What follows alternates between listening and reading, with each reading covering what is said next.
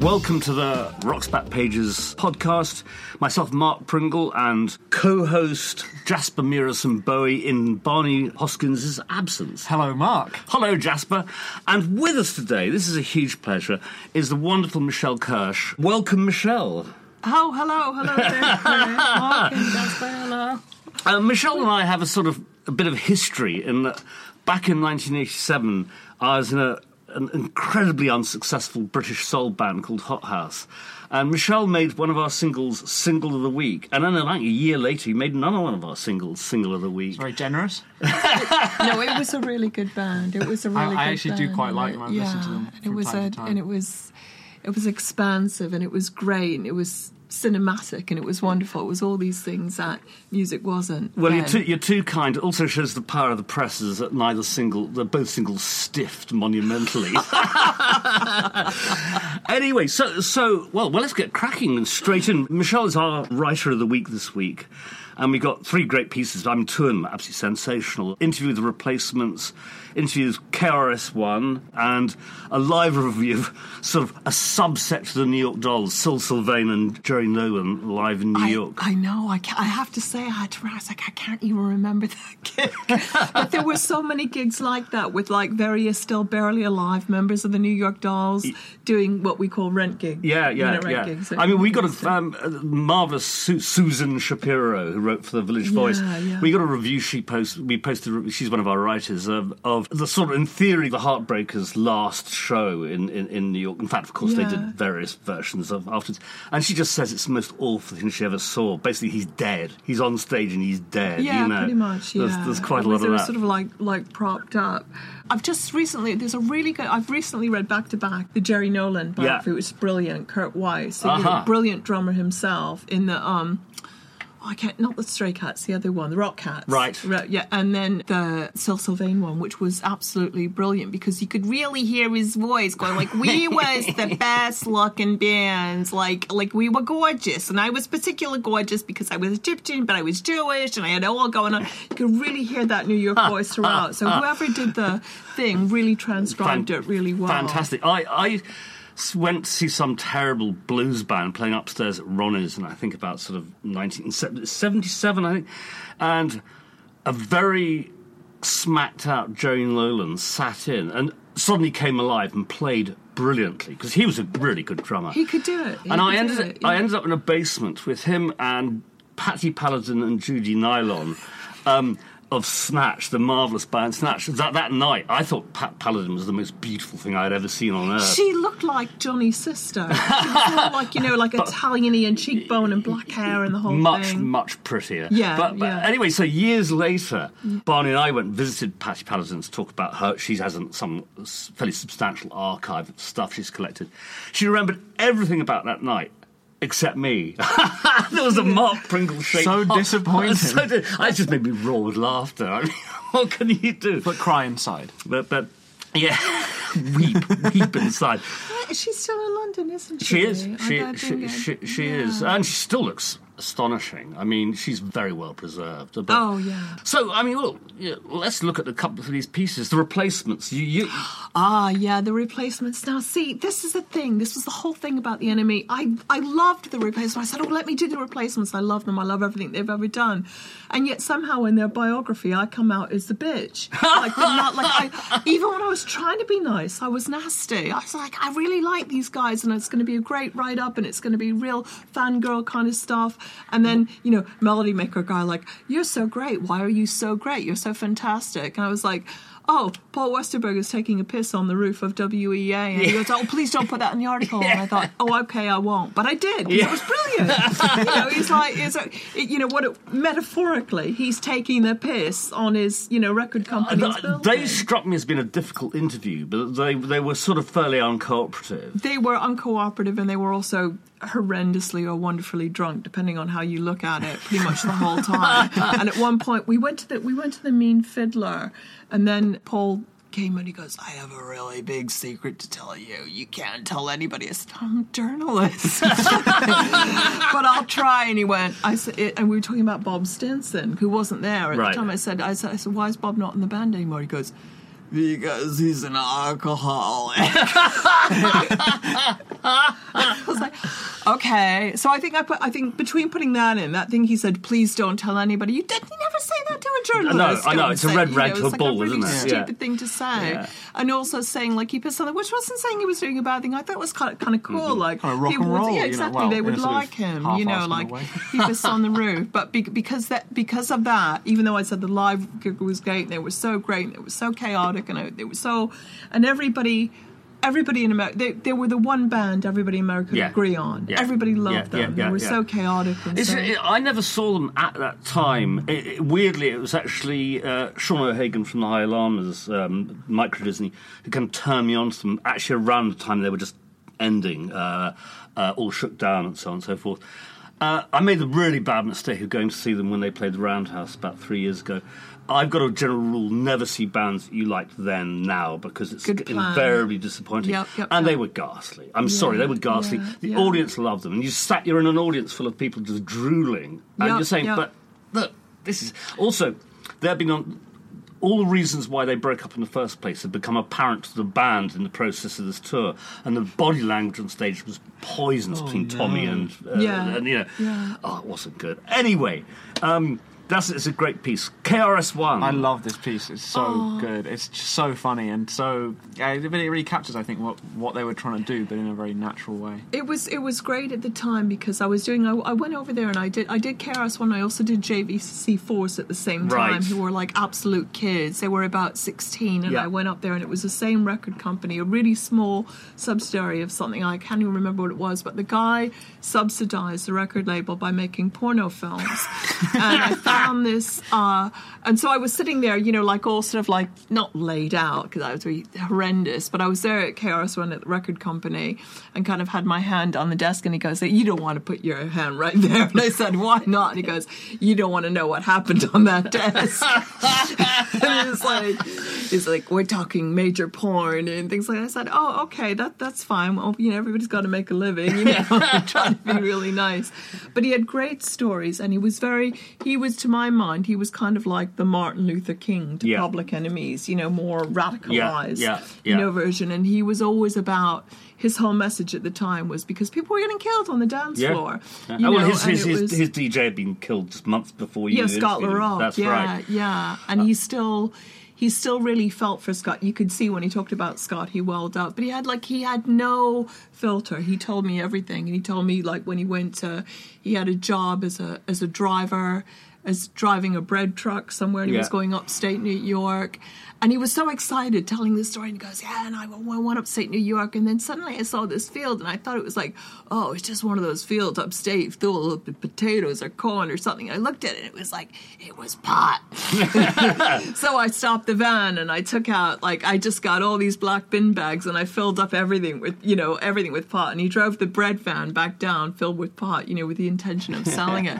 He got stopped by the police, and he goes, he didn't swear, he went, I was pretty scared, and all they did was stop him for speeding. They didn't look in the back of the I was cycling, I had a cycling holiday in France in 1978, and I came across this field of weed, and I thought, he'd been really disappointed because they grow it for hemp, and it's the wrong strain. It has no effect. So I can hold these massive. It looked like a reggae album cover, from the Virgin Frontline series, And so we grabbed some, and it dried, and we smoked it. Nothing happened whatsoever. So I'm afraid Chris, as I believe his people call him, would have been bitterly disappointed if it. But you turned into a choir rug from carpet. It's interesting because he's something quite not school teacherish, but you ask him a question and he feels he has to explain.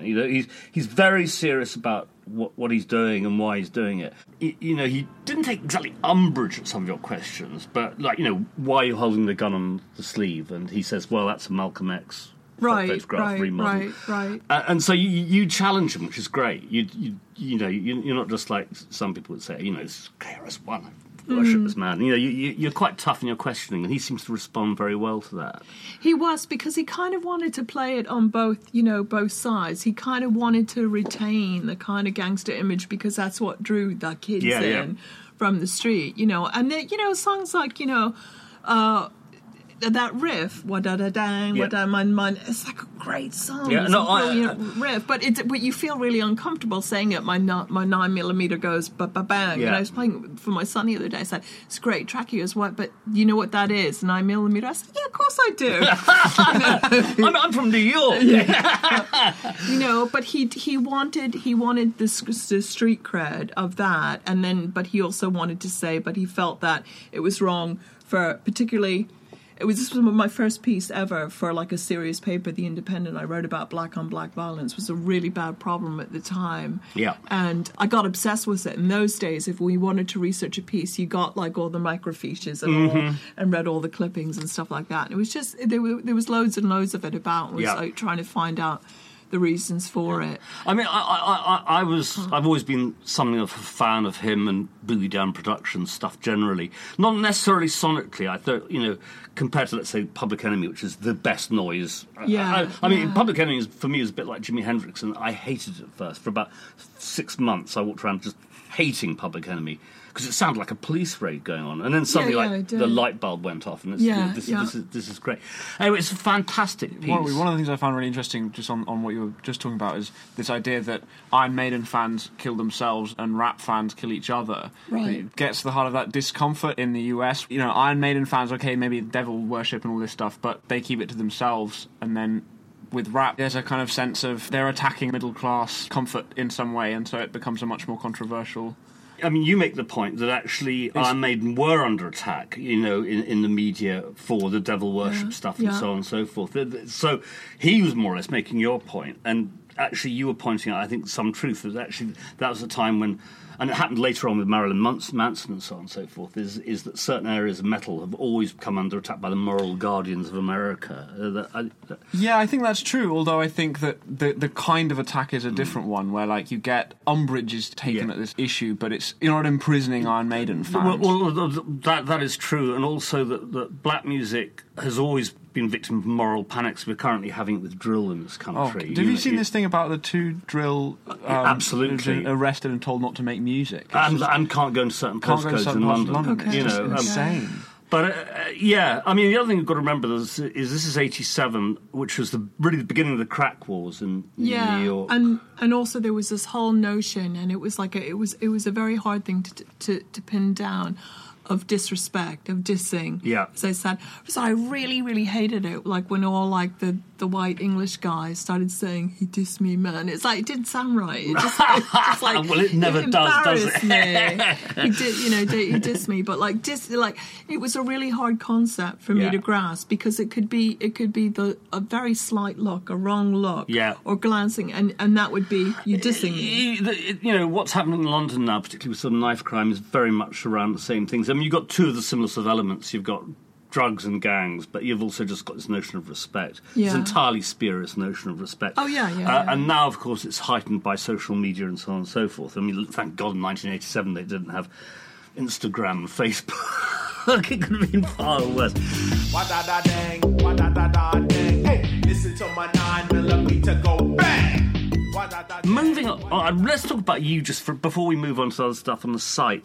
Tell us about how you got into writing about anything. Oh, okay. Well, how I got into writing about anything. Where are you from? Where were you born? I was born in Queens to a mother from Liverpool, so I went back and forth. My dad worked for what was then called BOAC. Absolutely. So we got free flights. So British Overseas Airways Corporation. Or they used to say it better on a camel. Because it was so slow. You could get there fast. But the magnificent BOAC terminal still there in Pimlico Road. It is indeed. Anyway. It's beautiful. I've got all my weird little fangirl BOAC stuff. But anyway, so I was back and forth.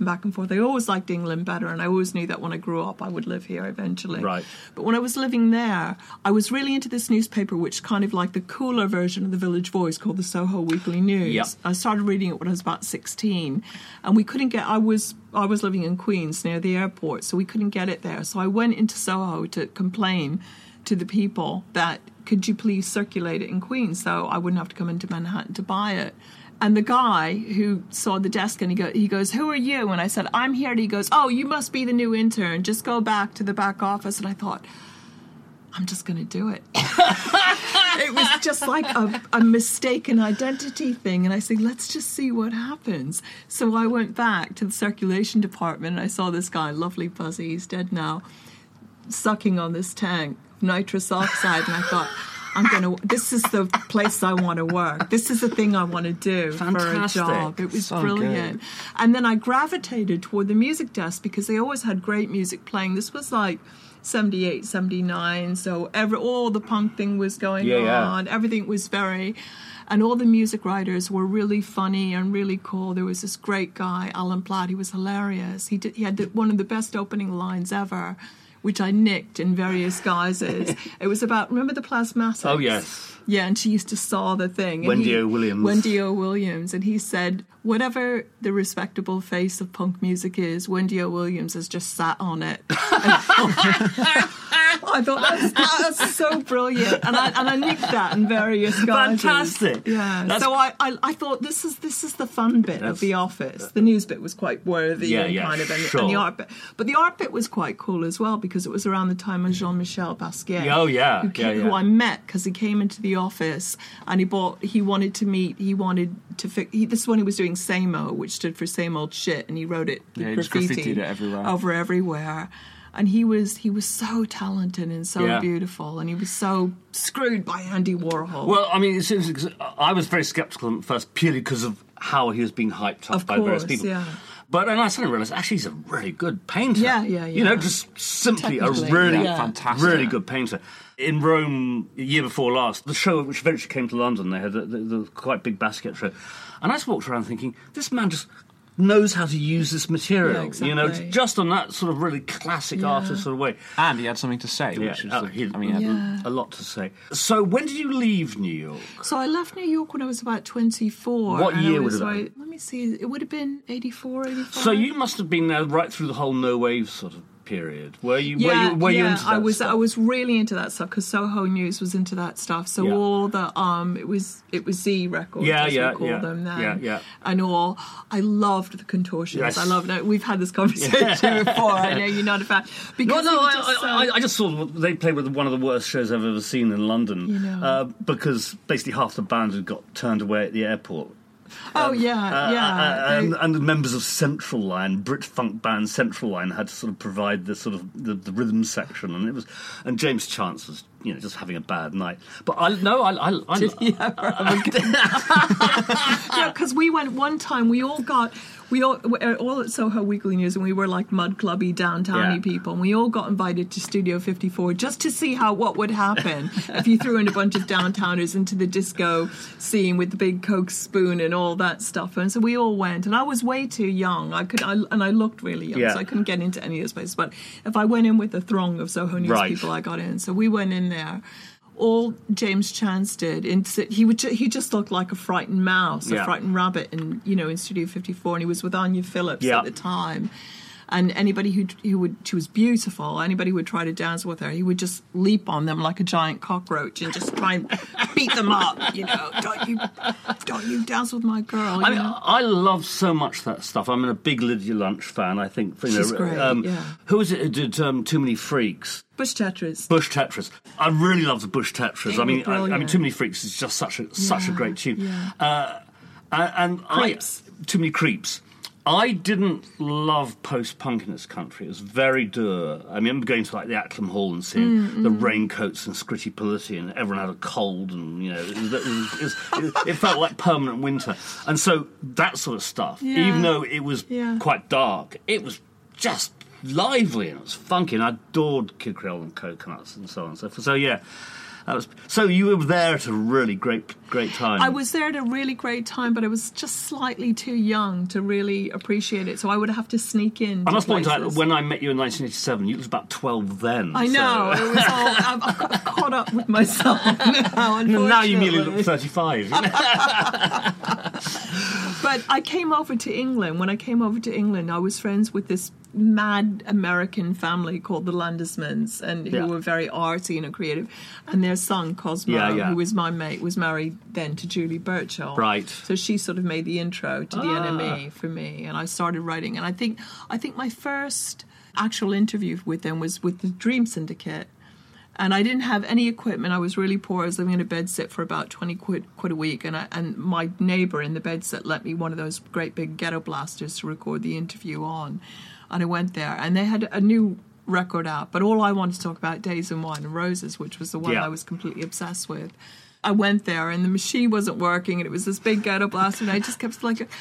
What did you mean about that song? Were you like in love and then she left you? And then he said to me, Steve, when he goes... You've never done this before. Like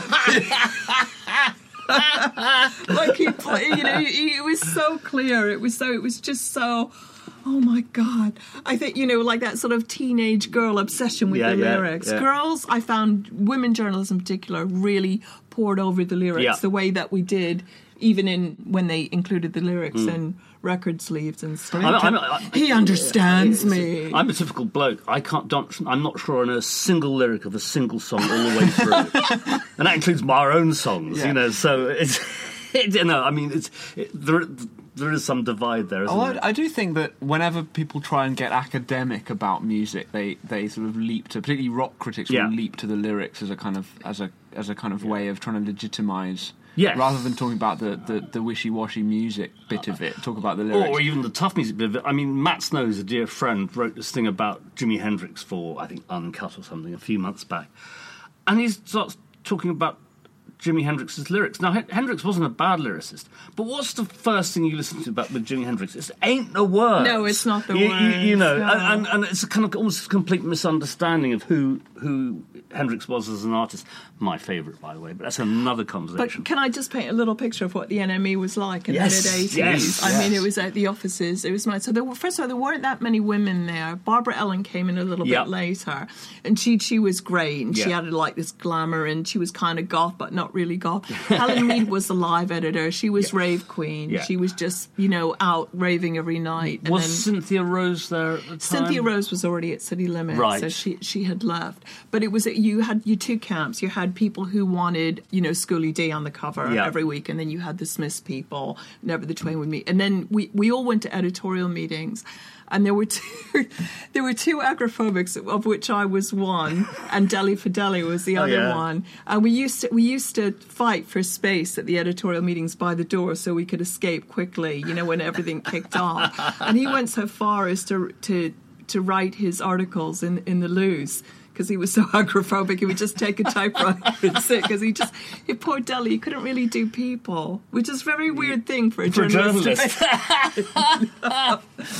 And then we were hot desking before it was even called hot desking. Yeah. So Don Watson, who was staff, when he would go out on his lunch, I would sit in his desk, and he was going out with the writer, the experimental writer Kathy Acker at the time. He was. So I was sitting at Don's desk, and she called, and she went, "Hi." I said, "Hi." She goes, "Is Don there?" And I said, "No, but can I take a message?" And he goes, "Tell him I'm bleeding."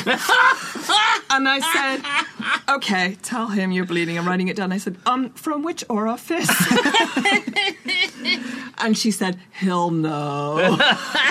And then poor Kathy, she died and stuff. And then this message. She had a thing about enemy journalists because she had a relationship with Charlie Murray, didn't she, for a bit? She got around. She got around. Fantastic. And you did you go to City Limits or was it Time Out? Yeah, then I went over to City Limits, and I was doing the folk listings, of which I knew absolutely nothing. So folk music? I just used to make stuff up, and the bands used to get really, really annoyed at it. Peggy Seeger once called me up and gave me a right bollocking. I was like, "Peggy Seeger," she goes, "Every week you say call for prices like it's $2.50. When are you going to learn that?" I said, "Well, you've got to send it in." And we had this other band called Dingle Spike, and then ring in and he goes, "Okay, I'd like to give you 2 weeks worth of listings and run through every bit. We're playing the Dog and Duck," and it was just, but we had a lot of fun. Lucy O'Brien was there, Andy Darling was there. It was a really fun outfit. We got no work done whatsoever. Yeah, Lucy O'Brien's a real favourite of ours. She's a wonderful She's woman. absolutely brilliant. She's absolutely encyclopedic knowledge of not just women in pop, which became her thing, but all pop music. She wrote that great book. Now, so what happened to you after that? So then I got into more general journalism. And I went to City Limits, and I started writing about Cynthia Rose was the editor then, and this was when AIDS was coming about really big. So she asked me to do a piece about alternative cures to AIDS. And then I was there for a while. I was doing folk music for a while. And then I kind of got more into mainstream thing and not really writing about, I guess, what Private Eye would call mummy for old rope, you know, writing about health, family, relationships. Really, really big on cures for stress and anxiety, which I would write while necking Valium and drinking vodka, which was, you know, it's just like not, do as I write, not as I actually do. So, at what point did you more or less stop writing? I stopped writing.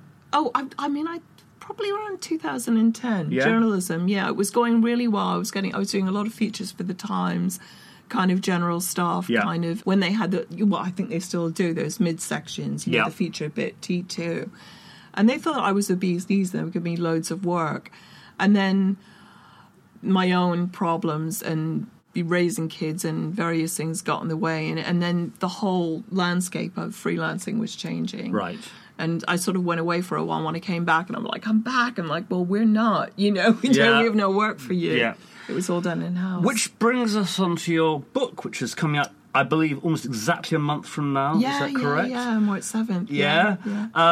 Tell us about the book. So the book is called Clean, and it's about when all this went tits up, it all went horribly wrong with the writing and with life in general. Because I wasn't joking about the agoraphobia, it's like a true story. Like I was actually... I have to tell you this. I was hired as a tour manager for Michele Shocked. And she said, because we got on, we did an interview, and we crossed the line, we got on really well. And she goes, will you be my tour manager? I said, what does it involve? She goes, traveling all over the US, like in planes and buses and everything. I went, yeah, sure. And I thought, fuck, I'm agoraphobic. How am I going to do it? I don't even like to leave my bed. But I did it, with the help of various prescription drugs, which then became a problem in itself. Right. But how's that, agoraphobic tour manager? I always got her to the gigs, and she fired me in every other state. We were traveling with Billy Bragg at the time, so it was Michele Shocked. And he called me Michele Sacked, because I was always getting fired. And she'd hire me again. But I digress. I mean, there's actually... Bloody hell, I've just blown it. I've mentioned a folk singer in the book. I don't name her because I don't want to get sued. Do you want us to cut that out? No. I mean, I don't know. I don't know how much she's on anybody's radar anymore, really. But anyway, so the book is kind of a story about how I had this kind of trauma early in life. I don't think I really, really bad trauma. My father was killed in a train crash, and we were all put on drugs because we couldn't cope. My mother, I think, was on the really quite heavy-duty stuff like barbiturates, because that's what they had at the time. And as I was coming up and getting more anxiety and panic and various things, I think they've got a name for this thing. It's called something grief disorder. Everything is disorder, like when you just can't get over the death of somebody, you just go way down that hole, and we all kind of did. Our whole family did.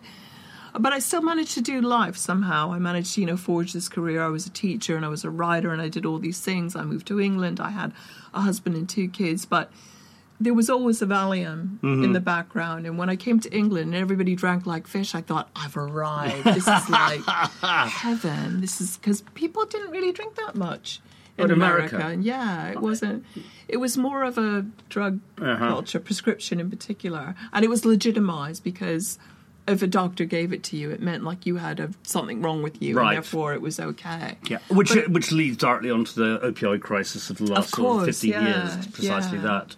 Yeah. So there was that side, and then it all came to a horrible, disgusting halt around about 2010 when I think it was actually Helen Mead who had also retrained as a kind of alternative healer, and she said you need to go to like a place like rehab or something because you're not well, and I did that, and that kind of saved my life. That was sort of toward the end of 2011. But I did some things that people don't do. Like I was a mum, my kids were teenagers, and I left my family. I said, I'm just popping up for some milk. I'll be back. But I left for about 18 months. And mums don't do that kind of thing. No. It's like, it's bad, it's wrong. Jasper's looking quite shocked over there. No, it's like, it's a bad thing to do. And, the notion was like, I'll do the train spotting thing. I'll clean myself out. I'll get cold turkey. Yeah. But once I was living alone, I thought, hey, I've got no reason to. I live alone now. You know, it's like I can do what I want. Yeah. And then when I came out of rehab, I was like, I suddenly had to do life and navigate life not on drugs, which was really scary. I didn't know how to do the simplest conversations. I would strike up conversations with strangers just to feel it, see what it felt like. And I didn't want to do people anymore, so I became a cleaner. And I was a cleaner for about 2 years. And when people started talking to me and saying, like, why are you a cleaner? You don't kind of look like a cleaner. You don't act like a cleaner. To him, a cleaner was from Eastern Europe and charged, like, under what, you know, the going rate was, and just spoke the, you know, bare minimum English. And, like, I foxed them. They couldn't work out why I was doing it. And I learned loads about people through cleaning their stuff. In fact, I probably learned more about people by cleaning their houses than I ever did from journalism. There was a book of the week on Radio 4 recently, which is... Made. Yes, exactly. Yeah. And she says exactly that it's a curiously intimate sort of profession in terms of the people you're cleaning for. You discover everything about their lives in sort of increments of just by investigating, by cleaning their houses. It all becomes... Their lives reveal themselves in a curious kind of way. I did. There was this one woman, one of my earlier gigs, and she had like a whole shelf loads of books, of every book written ever about why it's okay to not have children, and to, you know, it's, you know, you don't have to breed, you don't have to have kids and whatever. And I thought, she really wants kids, this woman. And she's just trying to like read herself out of it. And it made me a bit sad, you know. So that's the book. Yeah. So it's like it's sort of like there's a central narrative of, you know, me sort of growing up in between England and New York and going back and forth, and this kind of very insidious drug addiction happening. And it wasn't anything really like kind of out there and proper drugs, you know, like heroin or whatever. It was just like mother's little helpers. Yeah. But when I went to rehab, all the people on heroin said, "Oh, that's way harder to come off than heroin. Interesting. It takes a lot longer anyway." So when did you start writing this? I did like kind of I started writing. I was sort of like, I love Facebook because I started like writing about cleaning gigs and like all these characters, and I did that. I started seeing some of your posts. Yeah, indeed. And then The Independent said, "Why don't you just do a whole article about the people you clean for?" I said, "Oh, well, they'll know. I'll get in trouble." And they said, "Oh, just do it anyway." So I did, you know. And then so the piece came out in The Independent. It went viral. Everybody's house that I went to clean that week, they had the Independent there on the table, like, "We've seen this. We know you've written about us." The woman who thought it was witty to have a lamp whose light flick was a penis. That's not funny. That's just sad. And I fucking wrote it, you know. And I had to go clean her house next week. What did she say? She was pretty diplomatic about it, but she got rid of the lamp because it was the next week. That's fantastic. You've actually contributed positive change to her life. Beyond just... I just bet that's not funny. Penis lamp, no. Well, listen, I can't wait to read it. Very much looking at it. And congratulations. Oh, thank you very much. And so we're all going to look forward to that. And I believe we're going to have a link on the homepage of the site to pre-order on Amazon. That would be brilliant, so I advise you all to get it. But it's only one thing I do. Can I tell you the other thing I do now? My life has completely changed. You cook, don't you? I cook, and I work specifically with people who've had brain injury, traumatic brain injury. So I'm like, life just completely gone the other way. So from just, you know, pushing Hoovers around, I'm dealing with people who've, you know, had really severe brain injuries all the time. And I would like to say, like, wow, what a difference that is to doing rock journalism, but it kind of isn't. Actually, it was like really, it sounds really cruel, but it was really good training. Fantastic, you know? Fantastic. Because you never know what somebody with brain injury is going to say or how they're going to behave. And it's made me a lot less snotty and snobbish in music criticism-y about music, because they're just, anything that triggers a memory is happy for them. So I've got this one Lithuanian guy at the moment, and he's a believer. He's a Lithuanian believer. So we're all making lunch together, and like he's kind of like, I help. What can I do to help? And then I know when I put on Justin Bieber's Despacito, he goes absolutely apeshit. He gets so happy, he's crying, and he knows all the word Despacito. So that's become our little lunchtime ritual. We dance to Justin Bieber's Despacito, and I thought, fuck, if the 25-year-old could see me now, dancing wildly to Justin Bieber, I'd be horrified. Fantastic. Which leads us neatly onto our other free feature, which is Avril Lavigne. Or Bovril Latrine. Yes. Simon Price decides to call her. Yeah. When was that piece done? That's 2003. And we got 3 pieces. That's Simon Price, a very, very amusing review of her Brixton Academy show. Spoiler alert, he doesn't like it very much. I think that's fair to say. I mean, Simon Price is a terrific writer. He's immensely funny. I mean, there are certain writers who I can read writing about anything. I mean, music I have no interest in. Stephen Wells is one. Yeah. Neil Kulkarni was another one, a more recent one. Where just the joy of reading their stuff, because they're just plain funny and they write brilliantly, and he's one of them. We also got Mark Weingarten, the LA Times, having a chat on the phone with her from Kansas City, and Pat Blasil, reviewing her debut album for Rolling Stone in 2002. What do you make of Avril Lavigne, or don't you? I don't. My daughter was into her, and I said, "Is she a good thing?" I said, "You understand this." I felt like I had to talk her down for she's not really a skater, punk rocker girl. She's like a little, kind of posh mall girl, and this is all a concocted image. My daughter was like, "What does it matter? It's engaging pop and whatever." And I've been trying to. She's got really varied tastes, and my daughter really likes grime and stuff like that, but she also likes people like Ariana Grande. And I said, talk me down through this. How old is your daughter? She's 24. Right. I said, talk me through this. So I think, on the one hand, it was a very funny piece, and it really amuses me.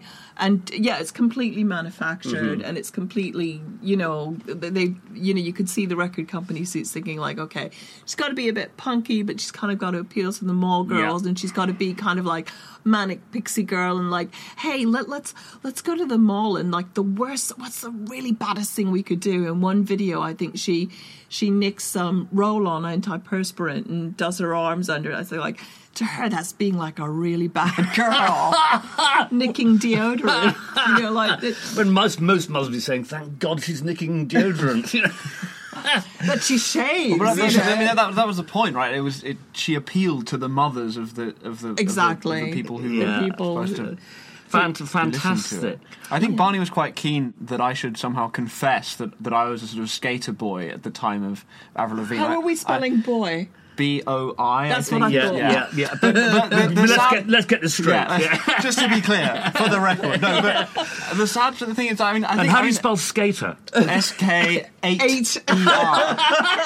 I knew that. But the sad truth is that I was aware of her music, and I probably listened to it kind of going along when people would put it on, but it wasn't. Not really my thing. I have to disappoint you, Barney. I'm sorry. No, but I was hoping we could get a skateboard for our photo shoot, but have utterly failed to procure a skateboard. Utterly failed to. Yes, that's. What do you think about her? I have no feelings one way or the other about her. My niece, who had a sort of punkette band when she was at school, actually included Avril in one of her lyrics, a sort of diss of Avril Lavigne. Right. I'm not even sure I've consciously heard a single song she's made. Oh, maybe unconsciously. Well, a lot of things have happened to me unconsciously, which we won't go into here. But Skater Boy, everybody knows that song. I'm not that complicated. Was it complicated? Complicated. It's complicated. Don't look at me like that. We'll play some for you later. And you'll love it. I look forward to that. So let's move on to the audio, which is this is the sensational Alex Harvey, 1975, interviewed by Ira Robbins and Dave Schultz. I was slightly dreading this because I was absolutely no fan of Alex Harvey. No, nor was I at the time. No. And I had never heard of him. And you'd never heard of him. But actually, this interview's a delight because he's a fantastic raconteur and this kind of deep Scots accent, but he's immensely funny. He gets these two journalists and others roaring with laughter throughout this interview.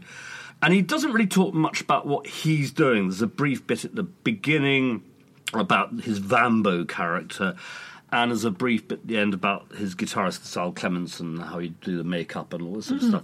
The bulk of the interview is, I mean, he's old. He was old when he sort of made it. Yeah. And it turns out that his roots go right back to the very beginnings of British rock and roll. I mean, the late 50s through to the early 60s. And so he just regales us with stories about the Star Club in Hamburg and all of that sort of stuff, and getting bands together, and bands in London where you're basically a show band and you had to know all these tunes and so on and so forth. And he's just very funny and very engaging. So for a sort of potted history of the beginnings of British rock and roll, it's a really, really good interview to listen to. Shall we hear a clip? We'll hear it. Let's do it. Yeah. Okay, which clip shall we do first? Can I just say that this is almost the opposite of the way music journalism really usually works. Like, usually you do the piece because the band is really, really good and you really love the music, and then you interview them and you have this lovely conversation, but when you transcribe it, it's just like a nice conversation. It's not very interesting. It's shit. Nana Cherry, case in point. Yeah, right. Lovely person, lovely, but nothing really amazing to say. Or you get people, to my mind, like Alex Harvey, not really a great fan of the music, but a great raconteur. Absolutely. I think, actually, given we were talking about that, let's kick off with him talking about the Hamburg days. Later on through the interview, he actually is almost demanding the existence of punk. This is fall of 75, and in England there was not a glimmer of that. I saw the Pistols at my art school in November of that year. Couldn't make head or tail of it, but he's more or less saying it has to happen, and he says, right now there's some band rehearsing who are just going to destroy the whole thing, and it's very interesting. But this is him talking about Hamburg and the old days.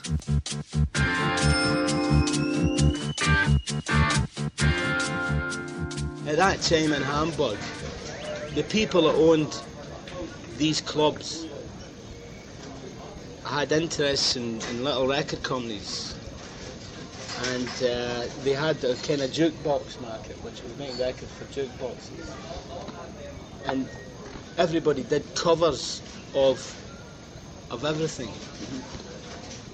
And I recorded under the name of Boots Wellington and his rubber band. Jimmy Doyle, Ian Other, Marv somebody, and the Playmates. Marv somebody. I know for a minute Marv somebody and the Playmates. And it wasn't, no, it was a name, it wasn't somebody, I forget what it was. And we got $30, 30 marks a title. And you started work after you finished in the club, which was about 4 o'clock in the morning. And you got the money at the end, and you got the pills before. So the guy would say, I have a tube of Preludin. I want you boys to be on your toes. It's at fucking 3:30 in the morning. It starts at 7 o'clock.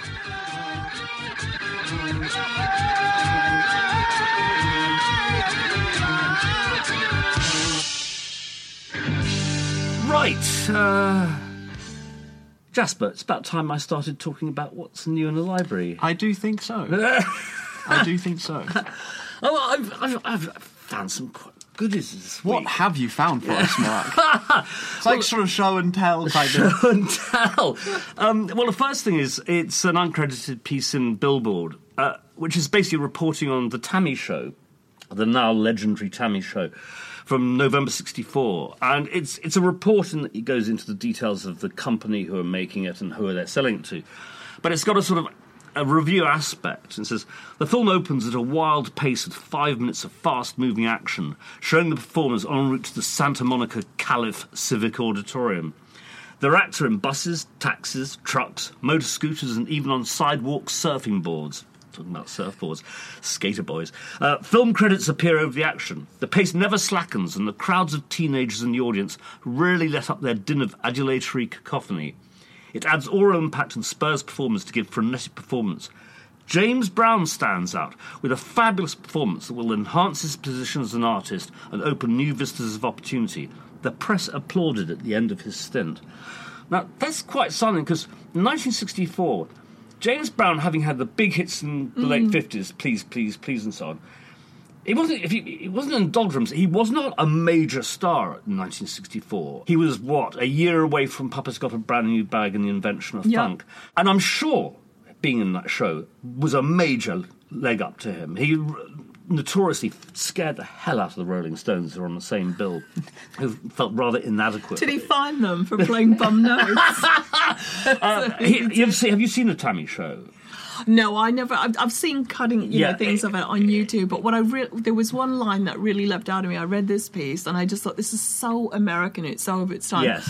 I wrote it down. It said so when they're trying to describe what was Tammy for, what not what it stood for, which is the teenage something or other, but what was the purpose of it, And they said it was set up to understand teenagers, to recognize their needs, their wants, their attitudes and principles, to help them establish a position of respect in the community. And I thought, oh my gosh, that'll never work. How can anybody think this will fly? Have you met a teenager? Teenagers don't want to be respected. This is like a marketing man's idea of what a teenager should be for. It's fantastic.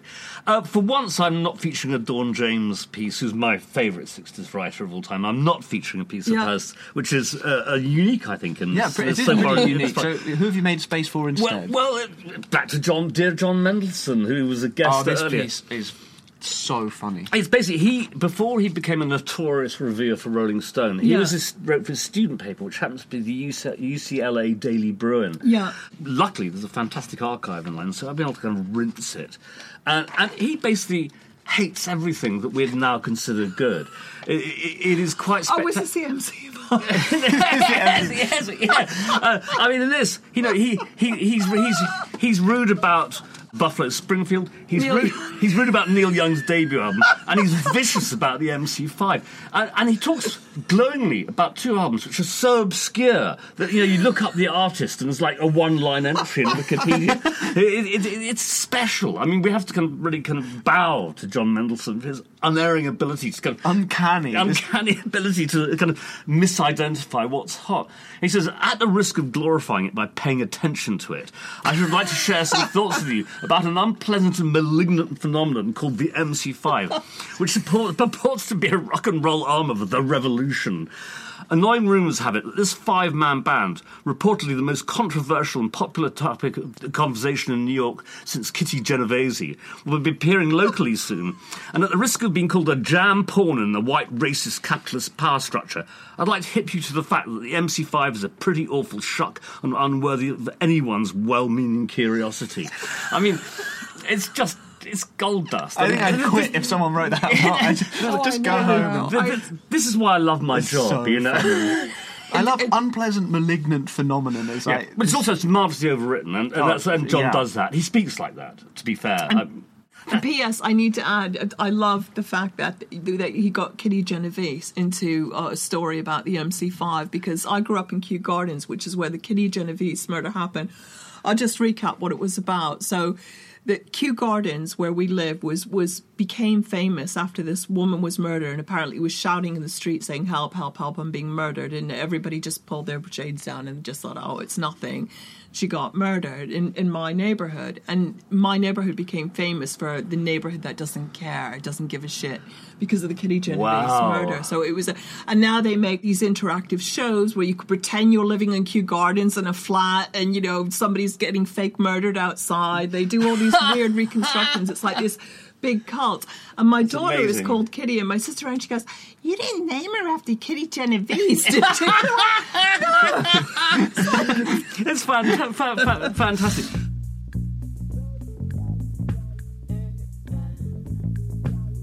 '74 San Francisco Chronicle, Joel Sullivan interviewing Larry Graham. And now this is about 2 years after Larry had been pretty much thrust out of Sly and the Family Stone. And it's nice. Larry sort of glosses over what really happened. If you read, Joel Sullivan himself wrote the oral history of Sly and the Family Stone, of which we have the entirety on Rock's back pages. And it turns out that, in Larry's words in this interview, I finally decided if Sly's not going to let me play or sing, there's no reason to stay around. I never wanted to leave. Well, actually, he left because he came down to a hotel lobby and saw Sly's thugs waiting to beat him up, and he went out the back door and never returned to the band. It's a bit darker than that, Larry, but you imagine 1974, he's still been sort of, polite. And his first album just come out. I absolutely massive fan of Larry Graham Central Station. I'm a massive fan of Sly and the Family Stone, so it's all good. He's very eloquent. He is. Larry Graham. Yeah, he's an articulate guy. Articulate and intelligent about what he's playing and why he's doing it. And he's still a great player. I mean, there's a lot of YouTube clips of him jamming with Prince and so on, relatively recently, the last 10 years. Great player, invented the slap bass, as we all know. Yeah.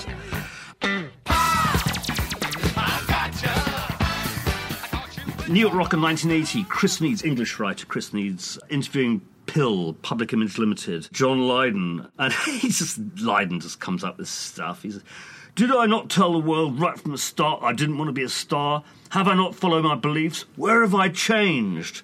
I thought the Shakespearean tone. Did I not? Will I not? I know. It's a sort of formal. I'm afraid I don't live in history books. We're trying to write the next chapter and not look back over the pages, which is actually fair enough. And at that point, Pill were a pretty revolutionary band. Metal Box was just coming out. And it's pretty good stuff. Jumping onto May 87 Melody Maker, John Wilde's reviewing Arthur Russell at the Kitchen in New York. Yeah. And can I just say, Mark was delighted when he found this piece. It lit up his face. He was so happy. Yeah, it was the very nice to see. very first piece I found of the day yesterday morning, wasn't it? I think that's right. I believe so. And he's writing specifically about Arthur Russell's marvellous World of Echo that Arthur Russell's performing at this, I guess, fairly small place in New York City. And World of Echo is just a marvellous piece of music. And John Wilde says, "Every second of this spacious, capacious noise sounds as though it is crafted with infinite care, as at the beginning or nearing the end of momentous ordeals. At times you must forget there is one man and a cello up there, pondering no vast questions, but erupting into an endless series of menacing peaks. Coarse and dissonant at one end, calm and beatific at the other. Russell's sideshow veers from abrasive scratchings to pastoral revelries, never less than cathartic."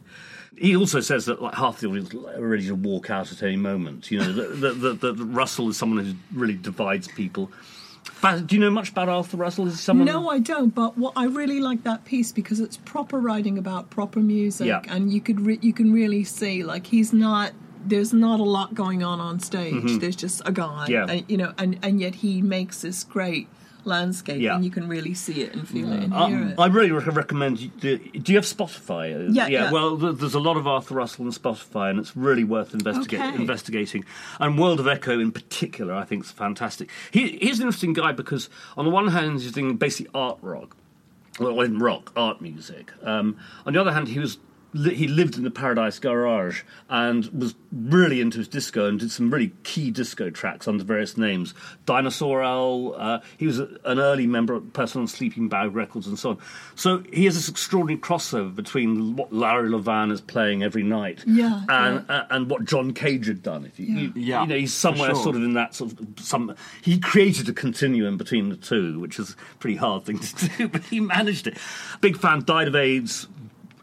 terribly. I mean, he had there were bad ways to die, and his way was singularly awful. When did he die? Early 90s, 91, I guess. Yeah, they didn't have the chemical cocktail that they have now. In those days, they just had AZT, and it was a horrible drug, and you died anyway. Yeah. He was also he's a sort of mad perfectionist who could never really finish anything.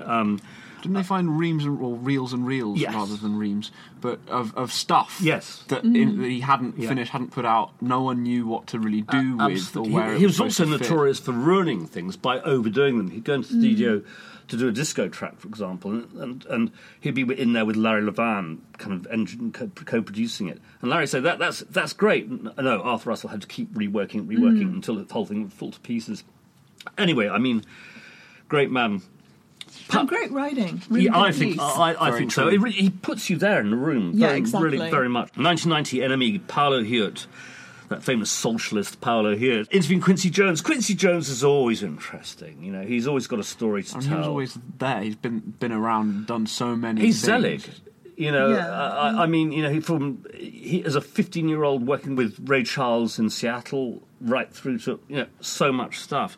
I think he was to do with the cartoon I used to watch about the Harlem Globetrotters. Quite possibly. And also something to do with Cosby Show and Telly and all those things. Almost certainly. Anyway, he's great. This is a time when he had made a record with quite a few rappers on it. And, he had no problem with hip-hop, unlike most of his generation. He was likening it to bebop. Well, I mean, he says, Count Basie called me homeboy 45 years ago. Bebop slang was the hippest thing going, and it's been the young people's slang all this time. Which is great. And he says, it's the African motor of the black American church. That's what the whole thing is about. He's very funny about Michael Jackson. I know for a fact that he's very polite about Michael Jackson here. He was actually exasperated that Michael Jackson was becoming impossible to work with. Yeah. He said, I'm not saying Michael is your average guy next door. He wouldn't be Michael Jackson if he was. Then he says, I wish Michael was a little wilder. I really do. I'd love to get him a little wilder and have some fun. Which is actually interesting, because that implies that it's not much fun doing it. And the last thing he says, which I think is just great generally, is pop music, the desire and the quest, has always been to totally irritate the generation before them, really piss them off. And that's specifically about hip-hop. And most people of Quincy's generation are incapable of having that sort of breadth to sort of understand what a young audience is like and so on. Because Quincy Jones kind of came up in the sort of jazz tradition, but then became this fantastic arranger, composer. He produced God knows how many hits throughout the years. I mean, he's an extraordinary identifier of talent. I mean, he was the guy who picked on Rod Temperton from Hull in England, a white boy from Hull in England, who had been in a kind of minor Brit soul band, Heatwave, who had a couple of really decent hits. Took him over to Los Angeles, and he got him to write some of Michael Jackson's greatest tunes. I mean, that's something. Vision. And eclectic. I mean, he took on New Order at some point. That's right. He signed them to Quest on an American deal. And he talks in this interview about New Order with such respect, And the thing is, if you've done music journalism, like the one thing that you really dread a band or an artist saying is like, who your influences, like standard bog standard question, but you've got to ask it. They say, we really can't be categorised. And usually, you just, snort with derision with that, because he's like, and I would always say, yeah, you can. Actually, I can name 5 bands that sound exactly like you. And this is why I got. I can see why you were a popular interviewer. 5 bands that sound exactly like you, but were better, and did it 15 years ago as well. Yeah, I know. Even when I was trying to be nice, I wasn't very nice. But actually, the thing is, that's why you'd struggle to be a music journalist now, because you'd be dealing with young artists who do sound exactly like stuff you heard 25 years ago. Right. I mean, it's hard to be. There's that Led Zepp tribute band that have recently become big, Greta Van Fleet, who sound exactly like they want to be Led Zeppelin. Yeah. And someone did call them out on it. There's this basically what their fans described as a hit piece that someone wrote in Pitchfork magazine. Very, very, very funny. The point that I was trying to make was that when Quincy Jones says it in the context of this piece, that he doesn't want to be pigeonholed or categorised, that's a fair call. Yeah. Because he's Quincy Jones and he's done everything with everybody, and he doesn't care what category he's in. If it moves him, it's got a groove, he's in it, he's there producing it. And that's why much respect to the man. And he's still mentoring young musicians and finding talent. I mean, I suspect he's not long for this world. I saw that you saw the documentary that was on him a few weeks back, and his health is rapidly failing. He's on stage making a presentation. He collapses in this documentary, which is very sad. But he's had an amazing life. He's packed more in. Oh boy, and whilst always retaining being dignity is a terrible word to use, but with an enormous amount of dignity and amusement at everything that's going on around him. Integrity as well. He just, goes for it. That's pretty much the last thing. Is mention of Frank Broughton, who's a great friend of mine. Yeah, I know Frank. Yeah, he's a really lovely guy. And writing for ID, interviewing Bjork, who gets him hopelessly drunk, which is kind of fantastic. And do I like Bjork musically? Some of it very much, some of it less so. But I like her. Yeah, again, she kind of treads that fine line. I mean, it's really deeply wrong to compare her to Avril Lavigne. But there is that sense of manic pixie girl. There's definitely there's manic pixie girl. Definitely a manic pixie girl. But I mean, as a musician, she really tries to do things. But she's very funny about her. I wish I could be all polite and sit and drink 2 bottles of red wine and make it last for 9 hours. But it has to be fucking blitzkrieg. And at which point they go out and Of Yeah. It's of course, blitzkrieg. It's great. I love Frank's writing. He writes like a breeze. You know, he's one of those people who it seems to let's pour out of his typewriter. It's a great shame he doesn't do more of it. He's I think affected in the world of advertising these days. Though he's co-wrote a great book with Bill Brewster last night. A DJ Saved My Life, which is that's right. You know, yeah. just a great history of dance music.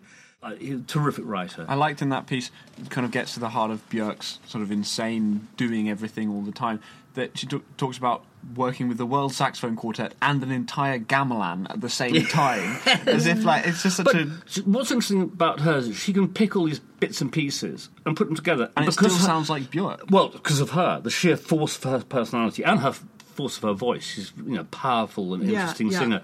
I mean, I haven't heard much of what she's done recently, but I'm not a fan, but I admire Björk. I think it's fair to say. She's into that whole. She talks a lot about the people who came over to Iceland and the kind of the Viking mentality. Yeah. I think it's Barbara Ellen did a really funny piece of going up. Maybe when it was still the Sugar Cubes, I can't remember. Of going to where they have those great hot springs in there. And I think Barbara wrote something like, it was as if God had farted and was trying to waft the sheets. And on that happy note, Jasper, anything you found? Well, the one thing I wanted to draw attention to was our first piece on Lil Peep, which is, he was sadly deceased very young. He died a couple of years ago. He was one of the first casualties of the Xanax benzo epidemic that's currently sweeping the sort of SoundCloud rap scene. He's a SoundCloud rapper.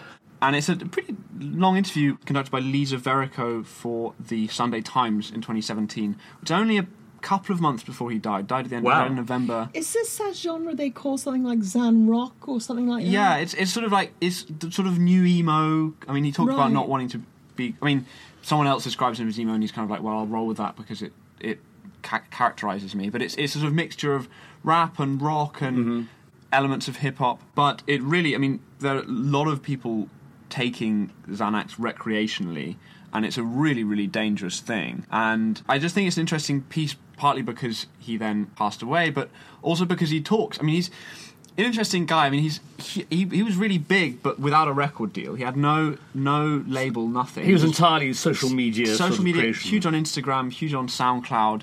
Sold out his tours across the world. I mean, he had tons of fans in Russia. Like he's described as like Justin Bieber goes to Russia is sort of what it felt like for him to go and tour there.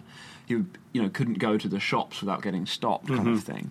He wants to do his own thing very much. I mean, he sort of slightly grandiosely wants to be the next Kurt Cobain, which is quite funny. But, it's sort of irony that he didn't even make it to 27. But it's an interesting piece, I think, and it's the kind of thing that we don't have that much of on Rock Track pages. It's an interesting thing. Partly because it simply hasn't been written about much. No, I mean, exactly. we're very lucky that one of our writers, Lisa Verico, who we got on board quite recently. And it's quite a, I would say, a sensitively conducted interview in a way. I mean, he says some pretty silly things because he's 21. And he's on Xanax. On Xanax, yeah. But, lethal conversation combination. But you get an interesting picture of what he's doing and where he kind of is at. Yeah. And it does make you think what might he have. I've not listened to much of his music. I'm not a huge fan, but it does make you think what would he have gone on to do? Yeah. And because he obviously is he talks about thinking about image as important as the music when it comes to pop. And he talks about, David Bowie and that whole image thing. So he's obviously thinking about things in at least a way that he cares about what he's doing. Sure. So I think that's an interesting one. That's great. Is that what Mac Miller died of as well? I think possibly, yeah. Something like that. He overdosed on something. I'm not sure what, but it's that all the benzodiazepines are kind of... It's sort of the new opioid thing, basically. Is it all sort of like kids buying from the dark web sort of stuff? Well, yeah, but you can also it's prescribed massively, so... Yeah. Less so now. It's much, much harder to get, in this is a woman who knows about these things. I know about these things. But what intrigues me about the whole thing is that people taking Xanax recreationally, because I took it for years and years just to feel normal. Mm-hmm. I can't imagine how much of it you would have to take to feel... any physical effect. Anything like fun. Yeah. I must make point out that Jasper sourced this piece, and I'm really glad he did, because I think that this is the writing which in 5 years' time will be Rock's Back Pages and important because Yeah. it will be about sort of precisely these sorts of issues. Great stuff. Thank you. I think we'll draw this podcast to a close. We're going to go out with another clip from Alex Harvey where he basically is demanding punk, as I said earlier. But thank you so much, Michele Kirsch, for coming in. Thank you very much indeed. Thank you very much. It's been just great fun, and I'm sure we'll have you back at some stage in the future. Best of luck with your book. Thanks very much. Out on March 7th. Yes, Yeah. that's right. Thank you. And, right, well, on that note, bye. Bye. Bye-bye.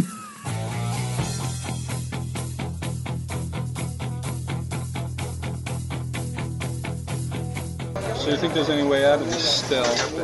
Yeah, kids will think, a group will come up. There'll be a group right now rehearsing, angry, and they'll break all the rules. And that's the golden thing about rock and roll. It was breaking the rules. And one thing, I'll tell you what, it's a strange kind of thing. To read a record review, or a review of an act, and a journalist says, this band was such, but I thought the hi-hat sound was a bit... I mean, I've been doing it for fucking years. I don't know whether the hi-hats sounds right. Like Great Ball of Fire, I don't even know if there's a hi-hat on it.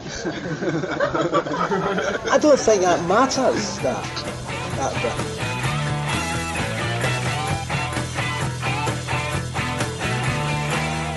That was Alex Harvey in conversation with Ira Robbins, concluding this week's Rock's Back Pages podcast. Many thanks to special guest Michele Kirsch, whose book Clean comes out on the 7th of March.